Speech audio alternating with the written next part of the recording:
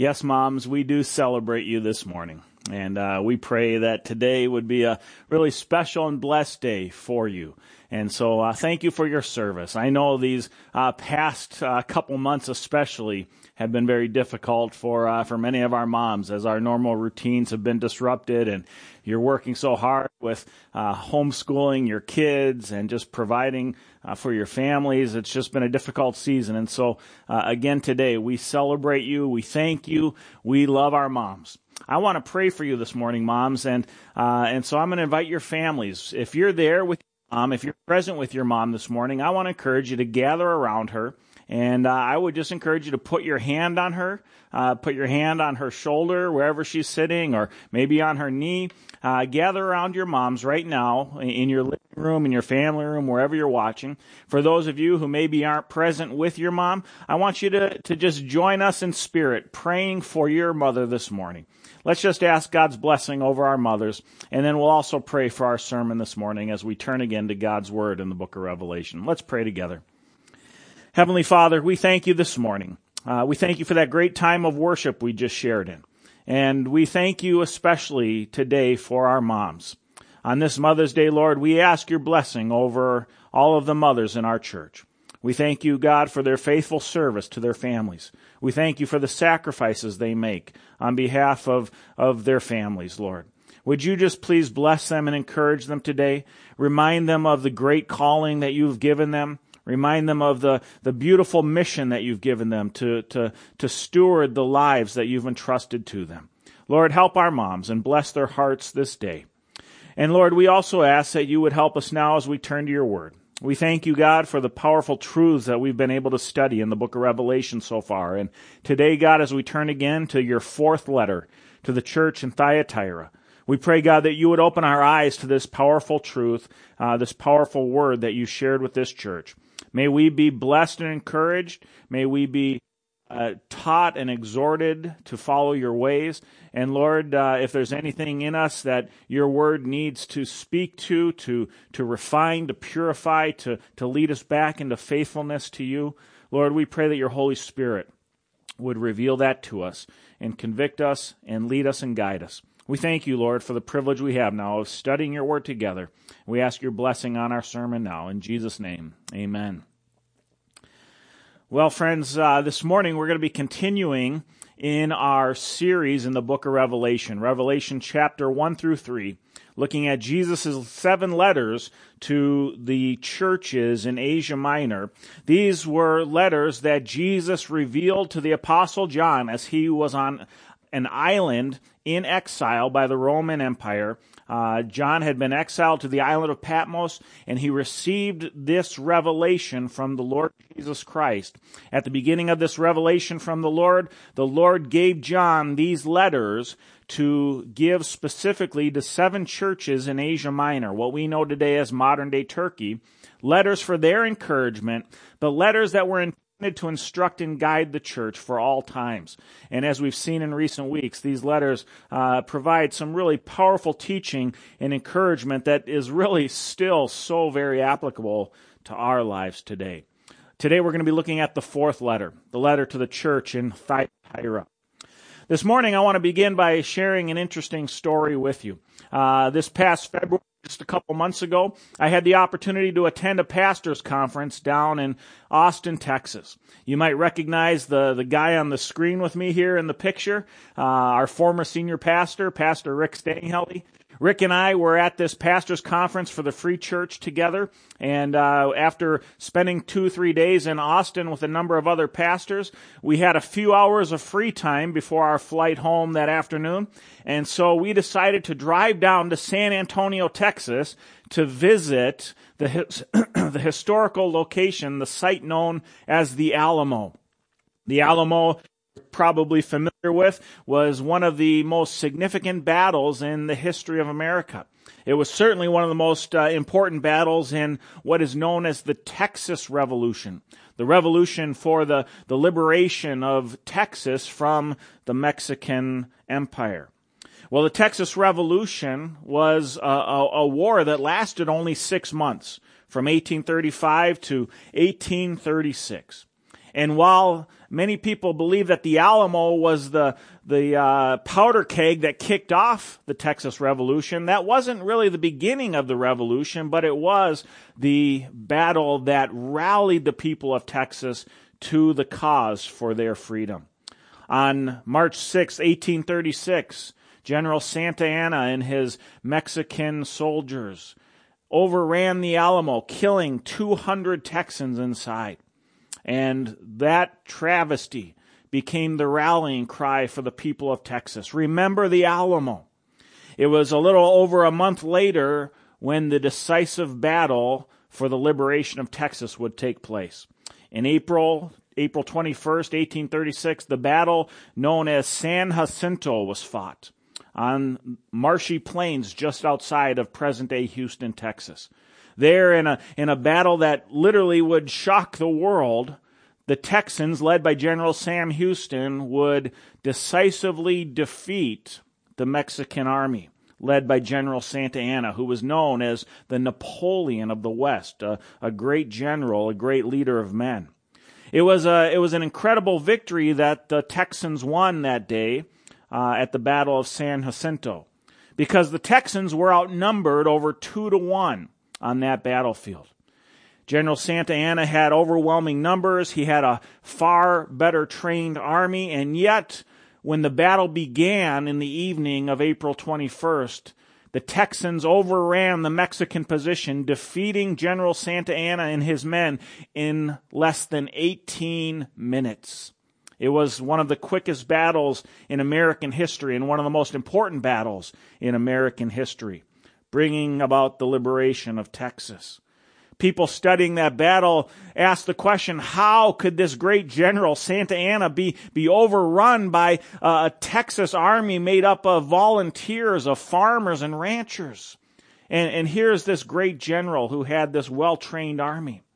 Well, friends, the reason the Texans were able to beat Santa Anna on that day is because Santa Anna had dropped his guard. He had failed to remain vigilant. You see, he expected the battle to take place at sunrise that morning of April 21st. And when the Texans didn't attack, the general began to slowly let down his guard. His men, as the day wore on, began to let down their guard. And by the afternoon, General Santa Anna and his men were tired from spending the long day on guard in the sun.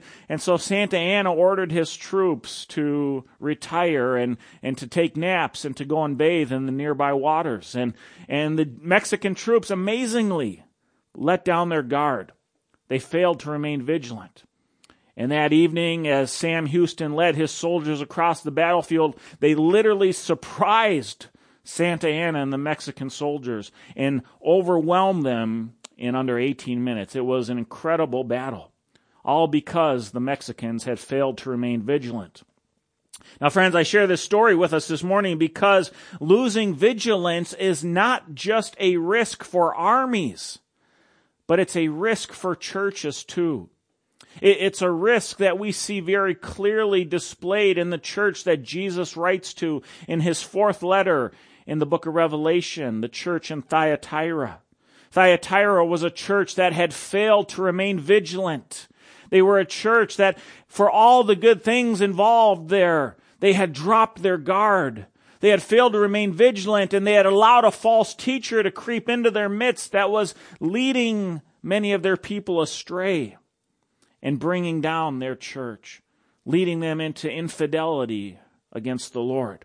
Well, we're going to look at the story of the church in Thyatira and Jesus' message to them this morning. I want to invite you to join me in reading Revelation chapter 2, verses 18 through 29. And let's see what Jesus has to say to this fourth church there in Asia Minor 2,000 years ago. And to the angel of the church in Thyatira write the words of the Son of God, who has eyes like a flame of fire, and whose feet are like burnished bronze. I know your works, your love and faith and service and patient endurance, and that your latter works exceed the first. But I have this against you, that you tolerate that woman Jezebel, who calls herself a prophetess, and is teaching and seducing my servants to practice sexual immorality, and to eat food sacrificed to idols. I gave her time to repent, but she refuses to repent of her sexual immorality. Behold, I will throw her onto a sickbed, and those who commit adultery with her I will throw into great tribulation, unless they repent of her works. And I will strike her children dead. And all the churches will know that I am he who searches the mind and heart, and I will give to each of you according to your works. But to the rest of you in Thyatira who do not hold this teaching, who have not learned what some call the deep things of Satan, to you I say, I do not lay on you any other burden. Only hold fast what you have until I come. The one who conquers and who keeps my works until the end, to him I will give authority over the nations, and he will rule them with a rod of iron, as when earthen pots are broken in pieces. Even as I myself have received authority from my Father, and I will give him the morning star. He who has an ear, let him hear what the Spirit says to the churches. Friends, this is one of the most important letters of Jesus' 7 letters to the churches in Asia Minor, the church in Thyatira. Here in Jesus' letter to the church in Thyatira, we find some important instructions and teaching that really has tremendous application for our lives as well today. I want to highlight 3 pieces of Jesus' letter to the church in Thyatira this morning. Pieces of his letter to them that can serve to guide us today and encourage us today. Number 1, in his letter to the church in Thyatira, we find a church that Jesus commends for their faithfulness. Jesus commends the Thyatiran church for their faithfulness. Now, the city of Thyatira was a city that was situated about 40 miles south of the city of Pergamum, the letter that we looked at last week. Pergamum, that church that was struggling with accommodation to the culture around them and compromise. Well, we're going to see that some of these same situations were facing the church in Thyatira as well. The situation in Thyatira, it was an interesting city. It was a blue-collar town. It was a town known for its various trades. It was a town known for its wool workers, its tanners, its potters, its bronzesmith, its linen workers, its makers of dye. In fact, you may recall the book of Philippians. The very first Christian that Paul led to the Lord in the church in Philippi was a woman named Lydia, who was actually from Thyatira.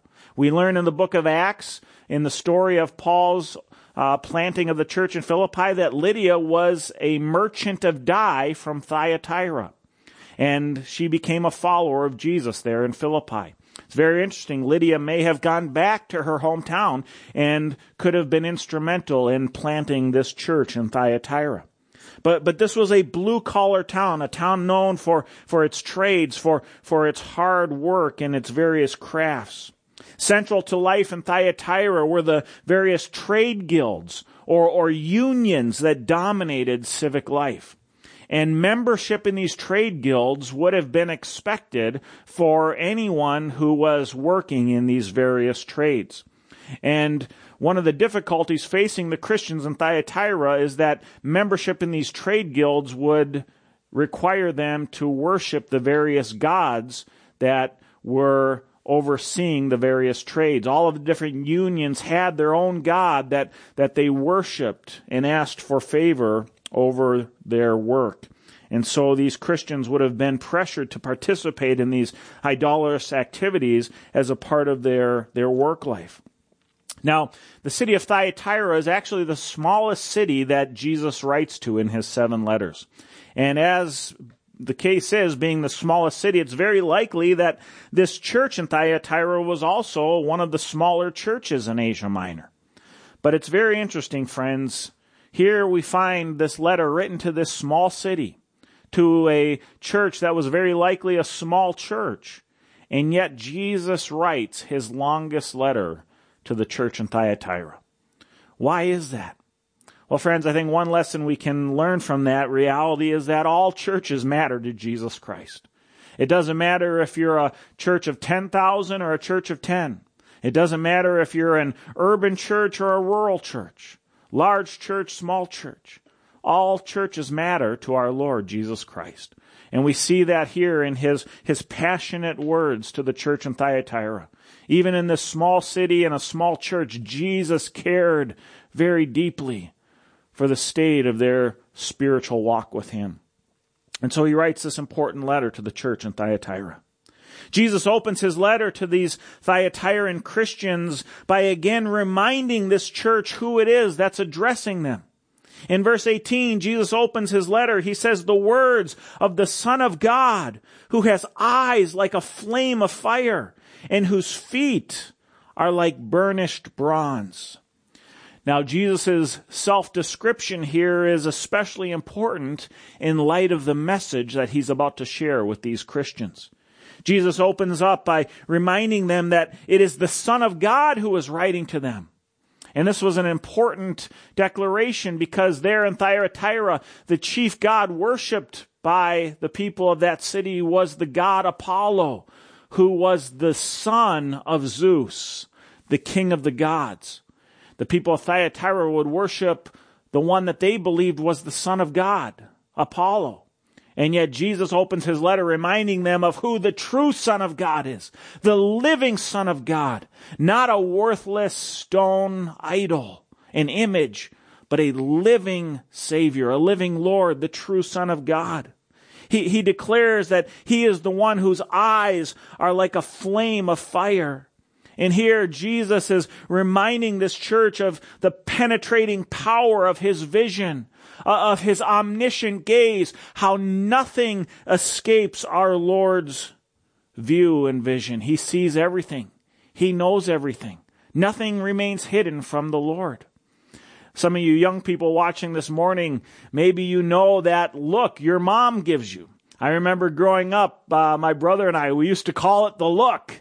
And we knew that when Mom gave us that look, she'd give us that look, and we knew she knew something was up. We knew that we were going to get it because nothing escaped Mom's vision. We saw that look. Well, that's the same idea that Jesus is conveying here by talking about the eyes like a flame of fire. Nothing escapes our Lord's vision. He sees everything. He then goes on to describe himself as the one with feet of bronze. And this image of Jesus and these bronze feet of his is an image that's supposed to conjure up a picture of his strength, of the power Jesus has to tread upon his enemies. And all of these descriptions, friends, were significant in light of what was happening in Thyatira. What exactly was the Lord's message to this church in his fourth letter here in the book of Revelation? We find Jesus' message in verse 19. It begins where Jesus reveals a word of encouragement to these Thyatiran Christians. He starts with a word of encouragement. We find here at the beginning of verse 19 that this church was a faithful church. He opens up, he says, I know your works, your love and faith and service and patient endurance. Here Jesus praises this church, a faithful church that had been working hard on behalf of the Lord. He says he knows their love. The word for love there is agape. It's a selfless love, a sacrificial love. It's a love that overflowed in faith towards Jesus Christ, but also service of their fellow man. This was a great church, a hard-working church of love, faith, servants, and endurance. You know, friends, if you've ever moved into a new community as a Christian, one of the first things you do is you go looking for a new church.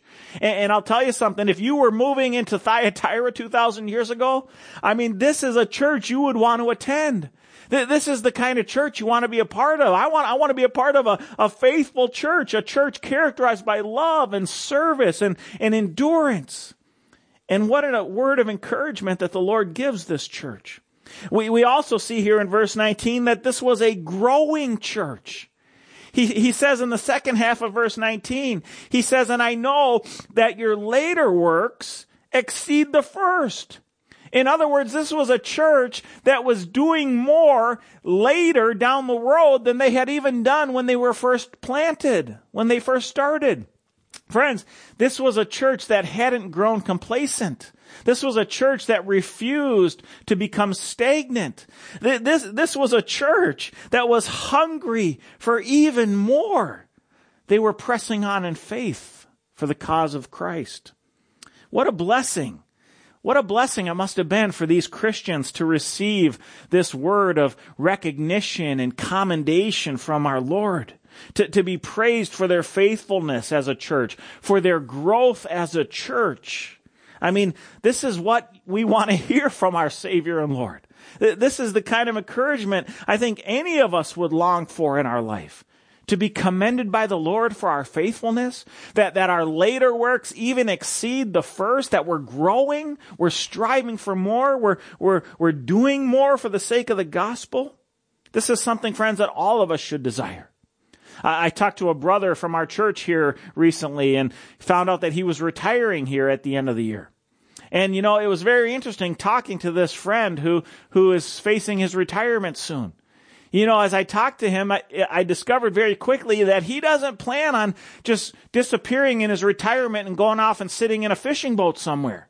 He's not planning on, moving to the beach permanently and just disappearing. No, he is excited about his retirement because it's going to give him more time to serve the Lord.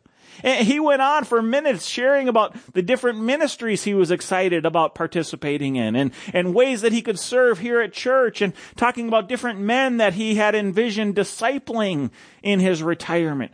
This was a brother who has the goal of one day standing before Jesus and having Jesus say to him, "Your latter works exceeded your first." Friends, that's the kind of goal that all of us should long for and strive for in our lives. To have the Lord commend us with that kind of word of encouragement. And not just us as individuals, but for us as churches. I mean, what a goal. Think about it, Lakes Free. What a goal for us as a church. To have the Lord, when He returns, say to us as a church, "Your latter works exceeded even your first." This church has been around for about 35 years, and God has used Lakes Free in some incredible ways. But something, friends? I want our church to be a church that where for the next 30 years, our faithfulness to the Lord exceeds even that of our first 30 years. How great would it be for the Lord to say that your latter works, Lakes Free, even exceeded your first? That's one of the reasons why our elder board recently decided to go forward with our renovation project. Why are we doing this renovation project? We're doing it, friends, because we believe that the best is yet to come. We believe that God is not finished with our church. We believe that God has put us here in the Chisago Lakes area to be a testimony to the gospel of Jesus Christ, to be the hands and feet of Jesus to our community, to proclaim the good news that there's a God in heaven who loves this community, and to share the hope of the gospel with them. Friends, I believe that the best is yet to come, and I believe that if we as a church continue to pursue fidelity to the Lord, faithfulness, love, service, endurance, like the Thyatiran Christians 2,000 years ago, that we too can be a church where the Lord says, "Your latter works even exceeded the first." What a blessing and privilege that would be. Would you join me, friends, in praying for that for our church? Let's pray that God would give us the grace and the passion and the enthusiasm to continue to serve Him wholeheartedly for another 30 plus years for the sake of Jesus and His glory. Well, Jesus begins with this great word of encouragement. But friends, as we've seen already in our series here in the book of Revelation, like with some of the other churches, while this was a great church, not all was well here in Thyatira. And so Jesus moves from this commendation to the church to secondly, we find a church that Jesus chastises for their failure. How had they failed? I mean, in spite of all of the good that was happening there, how had they failed? Well, we see it here in verse 20. Jesus says, "But I have this against you, that you tolerate that woman Jezebel, who calls herself a prophetess and is teaching and seducing my servants to practice sexual immorality and to eat food sacrificed to idols." Now, friends, this is a very interesting dilemma that we see here in the church in Thyatira. You might remember Jesus' first letter in our series to the churches in Revelation, the churches in Asia Minor. The first letter Jesus wrote was to the church in Ephesus. And here, in his fourth letter to Thyatira, we find a church that had the exact opposite problem from the church in Ephesus. You remember what the church in Ephesus' problem was? The Christians in Ephesus, they were a church that were contending faithfully for the truth. They were a church that was holding fast to sound doctrine, rejecting false teaching, but they were a church that had lost their first love. They had failed to hold fast to love. Here in Thyatira, we see the exact opposite problem. This was a church commended for their love, exceeding in their works of love. But here in Thyatira, they had failed to remain vigilant for the truth. They had let their guard down. They had accommodated the culture around and compromised. And they had allowed a false teaching into their church. And in failing to remain vigilant, Jesus tells us here that they had tolerated a false prophetess, a woman false teacher who had come into the church, who was preaching a false gospel, thereby resulting in a false lifestyle that many of these Thyatiran Christians had been seduced into, practicing idolatry and sexual immorality. Now, what exactly was going on here in our passage with this woman named Jezebel, this false prophetess? And how was she leading the church in Thyatira astray? Well, this is the interesting thing about this. We don't know many of the specifics about this Jezebel. But we can deduce a few things from Jesus' description here, as well as what we know about the name Jezebel. The name Jezebel comes from the Old Testament. And in the books of 1st and 2nd Kings, we find that Jezebel was one of the most wicked women in all of history. Certainly one of the most wicked women in biblical history. She was the wife of King Ahab. She led King Ahab astray into sin, into the pursuit of idolatry. She, through King Ahab, led the people of Israel into the pursuit of idolatry and the worship of Baal, one of the chief rivals of Yahweh in the ancient world. She seduced the people of Israel into worshiping Baal. She was a wicked woman who killed the prophets of God. She was a wicked woman who killed an innocent man named Naboth, trying to steal from him his vineyard for her husband. This was a woman that the Bible has nothing good to say about. And here in the book of Revelation, Jesus speaks to the church in Thyatira and says that this Jezebel woman had seduced this church into sexual immorality, into idolatry. Now this false prophet here in the first century in Thyatira, her name probably wasn't Jezebel. That's probably a code word, a nickname that Jesus gives this false prophet. But Jesus uses this name intentionally because this woman, this false prophet in Thyatira, was a wicked woman. She was an evil woman. And how had she seduced the church in Thyatira, leading them astray? Well, friends, again, we don't know the specifics, but what we do know about Thyatira was it was a city dominated by its trade guilds, by its unions. And for these Christians to be employed there in Thyatira would require them to be a part of one of these unions or trade guilds. Each of these trade guilds had their own patron deity that union would worship. And as a result, they would meet regularly in feasts and celebrations, and they would perform rituals and sacrifices in honor of their patron gods. And so for these Christians to be employed there in Thyatira would mean making the choice between fidelity to the Lord or participating in the idolatrous practices of their trade guilds, which often included sexual immorality. And so these Christians were under tremendous pressure to choose between their livelihood and the Lord. This false prophet Jezebel there in Thyatira probably had come into this church proclaiming a false gospel that said, it doesn't matter what you do externally in the world as long as internally your heart is right with God. And so she was probably encouraging these Thyatiran Christians to just go along to get along. To just do what the world around them was doing, because again, it doesn't matter what we do in the body, what we do in the flesh. All that matters is that we know Jesus and have a spiritual relationship with Jesus. And so these Christians in Thyatira had begun to compromise. They had begun to accommodate the culture around them as a result of this Jezebel's teaching, thereby beginning to engage in idolatry and sexual immorality. Friends, this church should have known better.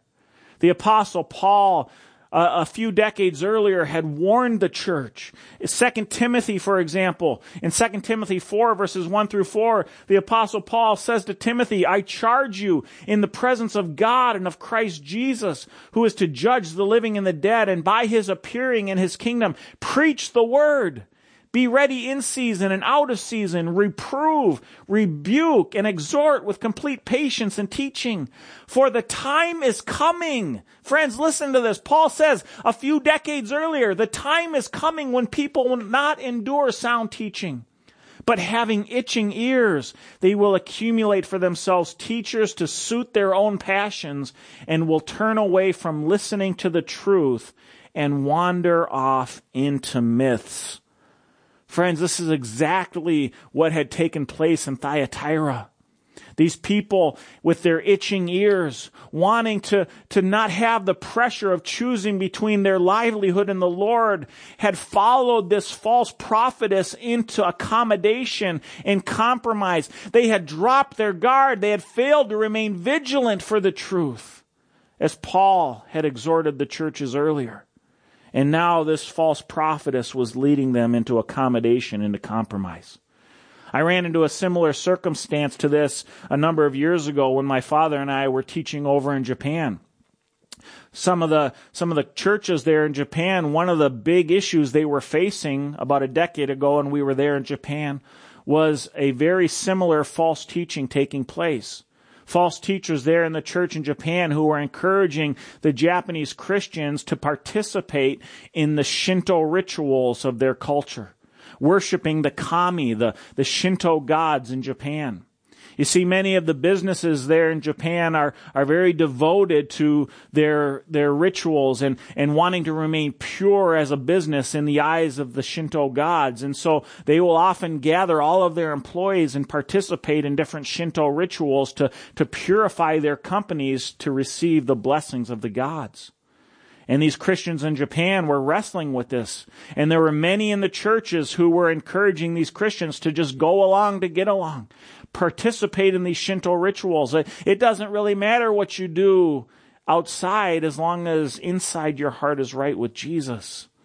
But friends, you need to understand something.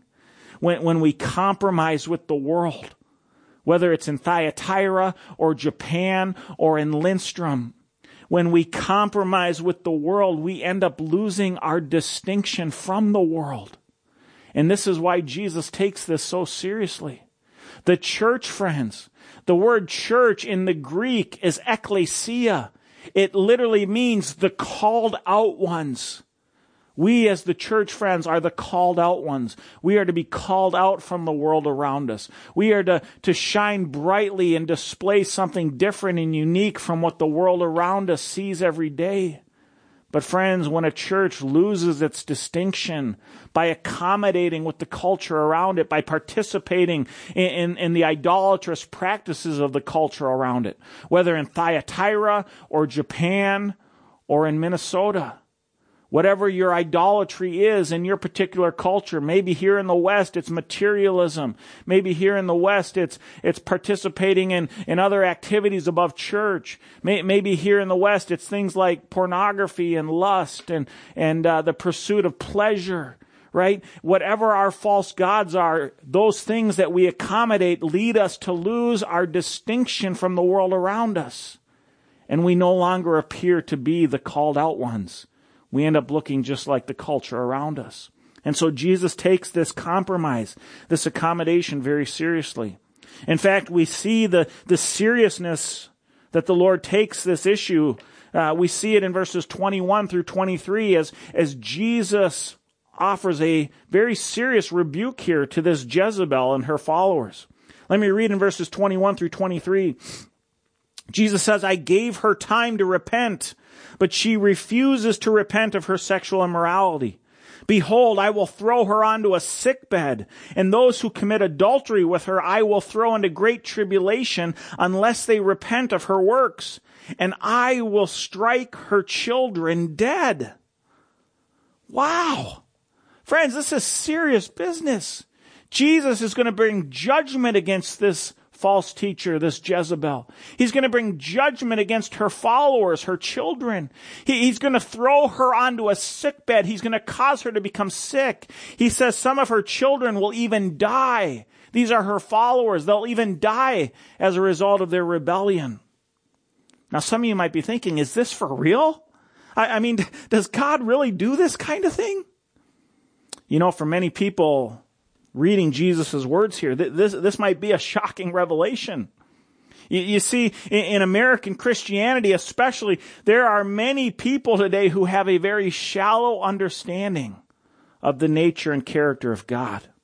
For many churches today, all they teach about Jesus is His love and His grace and His forgiveness. And friends, those are certainly part of who Jesus is. But the Bible also tells us that Jesus is a God of holiness and righteousness and justice. And so while He is a God that is patient with sin and who offers us amazing grace, He will not tolerate sin forever. And He will rise in judgment against sin. And we see that here in the situation with Jezebel and her followers. Jesus is about to judge them with sickness, with death. It's very interesting. A lot of people in our culture today say, Jesus doesn't do this kind of thing. Jesus just loves everybody. Friends, Jesus does love everybody, but He will not tolerate our sin forever. It was very interesting. Even this past week, I was listening to the Christian radio station here in the Twin Cities, and one of the radio announcers came on in between songs and was talking about the coronavirus. And she was talking about how God doesn't cause things like the coronavirus. Well, even my daughter Addie, who was riding in the car with me, looked at me and said, Dad, that doesn't sound right. It's not right. I read a progressive Christian author I follow on Twitter this week who made the comment that the God I believe in doesn't cause plagues and pandemics. Really? Really? Have you read your Bible lately? Friends, if you read your Bibles, what we find from beginning to end is that God does bring judgment upon sinful people through plagues and pandemics. We could turn to Exodus 12, for example, where God strikes down all of the firstborn sons of Egypt. We could turn to Numbers 25, where God sends a plague against His own people, the Israelites, killing 24,000 of them for their sin of idolatry and immorality. We could turn to Acts chapter 5, where God strikes down Ananias and Sapphira for lying to the Holy Spirit. We could turn to 1 Corinthians chapter 11, where Paul says to the Corinthian Christians that many of them had gotten sick and some of them had even died. Why? Because they had been participating in the Lord's Supper in an unworthy manner. Friends, from beginning to end in the Bible, we see that God is a God that will bring judgment. It's very interesting. Ephesians chapter 1 verse 11 tells us that God works all things according to the counsel of His will. Friends, what does all things mean? It means all things. God has a plan and purpose in all things. And sometimes the all things includes divine judgment against sin and rebellion. And sometimes that divine judgment takes the form of sickness, plagues, and death. Now, I'm going to tell you something, friends. It's not our place to label specific instances of sickness, disease, and death as God's judgment. Okay? We can't know that. Is God judging individuals or nations or the world with a particular plague or disease? We can't know that in our finite, limited human understanding. But to say that God doesn't judge sin in this way is to deny the plain teachings of Scripture. God judges sin. And he tells us in Hebrews chapter 12, verses 5 through 11, that one of the reasons why he judges sin this way is to lead us to repentance, to lead us to a deeper pursuit of fidelity and faithfulness to him. God chastises those he loves because, like a good father, he treats us like sons. He disciplines us to bring us back into conformity with his will. And we see this here in Jesus' letter to the church in Thyatira. Look at the goal of the Lord's discipline here in verse 23 of our letter to the church in Thyatira. Jesus says, I will strike all of her children dead, her followers, and all the churches will know that I am he who searches the mind and heart, and I will give to each of you according to your works. Friends, what is the goal of this discipline that the Lord was going to mete out against Jezebel and her followers? God wants his people to know that when we call him Lord, he expects us to live as if he is our Lord. You know, there's a lot we can learn from Jesus' instructions here to the church in Thyatira. We need to remain vigilant. And when we fall into sin, in accommodation, in compromise, we need to repent, or we too might risk God's judgment. Thirdly, here in Jesus' letter to the church in Thyatira, we find a church that Jesus commissions to hold fast. He commissions them to hold fast. In verses 24 through 25, Jesus says, But to the rest of you in Thyatira who do not hold this teaching, who have not learned what some call the deep things of Satan, to you I say, I do not lay on you any other burden, only hold fast what you have until I come. It's very interesting. This past week, in our staff meeting, Bev Phillips said to me, Pastor Jason, I bet you're going to love preaching on this passage this week. And friends, absolutely. Why? Because here Jesus tells this church to hold fast. Friends, what is one of the things we say most often around here at Lakes Free Church? One of our famous phrases here at Lakes Free Church is the main thing is to keep the main thing, the main thing. The gospel of Jesus Christ. We hold fast to the gospel. It's our main thing. And here Jesus concludes his letter to the church in Thyatira, telling them to hold fast to what you have until I come. What's he telling them to hold fast to? To hold fast to the truth of the gospel of Jesus Christ. That's the main thing. It's our calling as Christians. And I love how Jesus puts this here in verse 24. He says, I do not lay on you any other burden. No other burden. Just hold fast to the gospel. Friends, you want to know what separates Christianity from every other religion in the world? That's it right there in verse 24. Jesus says, I lay on you no other burden. See, religion is about what men and women do through their good works, through their rituals, through their sacrifices, through their money, trying to earn God's favor. But you see, biblical Christianity is about what God has done for us. Through the death of Jesus Christ on the cross, he paid the price. He purchased our salvation. And when we trust in his amazing grace by faith alone, he promises us forgiveness and new life with him. See, Christianity is not about what we do to please God. It's about what God has done for us. And so Jesus tells us here, I don't lay on you any other burden. Just hold fast to what you have until I come. See, friends, true Christianity is all about the gospel. It's the gospel that saves us. It's the gospel that transforms us. It's the gospel that spurs us on wanting to live in greater faithfulness to the Lord. It's the gospel that gives us hope for eternity and an everlasting future with our Savior and King Jesus. It's all about the gospel. And the gospel is all about Jesus. Friends, hold fast. Hold fast to the gospel. That's the Lord's admonition here to the church. And to the one who holds fast, to the one who conquers, Jesus offers rewards once again here at the end of his letter to the church in Thyatira. In verses 26 through 29, we find the rewards that Jesus offers. He says, to the one who conquers, who keeps my works until the end, to him I will give authority over the nations. and he will rule them with an iron rod, as when earthen pots are broken in pieces. Even as I myself have received authority from my Father, I will give him the morning star.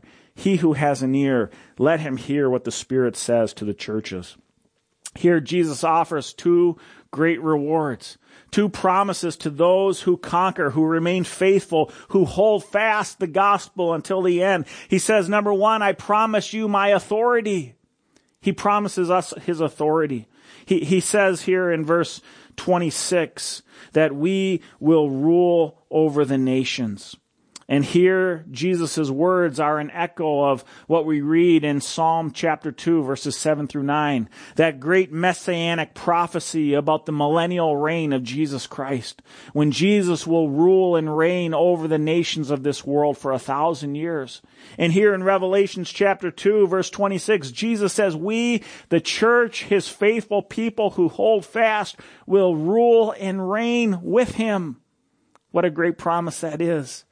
But then secondly, at the end of our letter here, Jesus says to the one who conquers, he gives us the assurance of his presence. In verse 28, Jesus says, and I will give him the morning star. Friends, if you conquer, if you hold fast to the end, Jesus promises you the morning star. What is the morning star? Friends, the answer to that question is found at the end of the book of Revelation in chapter 22, verse 16. Jesus says, I have sent my angel to testify to you about these things for the churches. I am the root and descendant of David, the bright and morning star. Friends, when Jesus promises these Christians in Thyatira that he will give them the morning star, what is he promising? He's promising himself. He's promising them his presence, his unfailing presence for all of eternity. How many of you have ever been camping before and you spend the night sleeping outside under the stars? I remember back when I was in college and seminary, when I was working at a camp up in the mountains of California near Yosemite National Park, we would go out and we would camp out under the stars at night. We would build a large campfire to keep us warm. As the night would go on and we'd fall asleep, that campfire would die out. And even in our warm sleeping bags, as the cold night went on, we would be shivering cold. We would be waiting for the morning, the breaking of the dawn, the arrival of the sun to warm us. And friends, when that sun arose and the light came out and the sun's rays began to warm us up, oh my goodness, it was such an incredible feeling. When Jesus promises us the morning star, friends, this is the feeling. This is the experience that will be ours for all of eternity. Christ promises us the morning star, his eternal presence, his warmth, his love. It will be with us always. What a great promise that is for us to hold fast, to an encouragement to hold fast to the Lord until the end. You know, there's a lot we can learn from this church in Thyatira. It's a church that had done so many good things on behalf of the Lord, and yet they had dropped their guard. They had failed to remain vigilant. Friends, let's not be that kind of a church. Let's be a church that pursues the Lord in faithfulness, in love, and service, and endurance, but a church that holds fast to the truth to the very end, so that we too might be among those who conquer, and so that we might be a shining light to our culture, that we might display the uniqueness and hope that's found in the gospel of Jesus Christ. Let's be a church that conquers, that holds fast to the end. Let's close with a word of prayer. Heavenly Father, we thank you for these powerful words that you shared with your church in Thyatira. And we thank you, Lord, that we can be blessed as we receive these words and learn from them. God, may we too here at Lakes Free be a church that remains vigilant, that stands fast until the end, that holds fast to the gospel. May we look to those great rewards and promises to all those who conquer as our source of encouragement and inspiration. And Lord, we pray that when you come to see us again one day, when you return for your people, you might say of us here at Lakes Free that your latter works even exceeded the first. What a joy and privilege that would be. Help us to live with that goal in mind. We thank you, Lord, for this teaching this morning. We pray this in Jesus' name. Amen. Well, friends, I hope you've been blessed as we've had the opportunity to study God's Word together. I want to remind you tomorrow night at 7 o'clock, you can join us here at lakesfree.org for our pastor study. We're going to dive into this passage a little bit further and deal with some issues that we didn't have time to cover this morning. If you have questions about our sermon from this morning, you can email me at jasoncarlson@lakesfree.org, and I would love to try to address some of the questions that you might have from our teaching today. But I want to leave you now with this benediction from Hebrews chapter 12. Verses 28 and 29.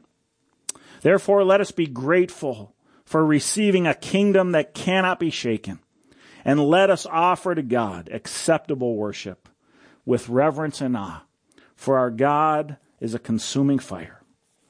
Friends, hold fast. I love you, church. Have a blessed week. You're in my prayers. Hi, everybody. Pastor Jason here, and I want to thank you for joining us for our online worship service this morning. I pray it's been a blessing to you. I want to encourage you now to visit our church website, www.lakesfree.org. There you can find more information about our church, you can find updates on the latest happenings here at Lakes Free, and you can find an abundance of resources for further teaching, equipping, and encouragement. So please check that out. We also have a prayer link there on our homepage where you can submit prayer requests, and we would love to pray for you. And if you'd like to continue your worship by giving to the work of the Lord here at Lakes Free Church, we have a very clear and simple giving link there on our homepage, and we would appreciate your support. I want to thank you again for being with us this morning. I pray that you have a blessed week, and we will look forward to seeing you soon.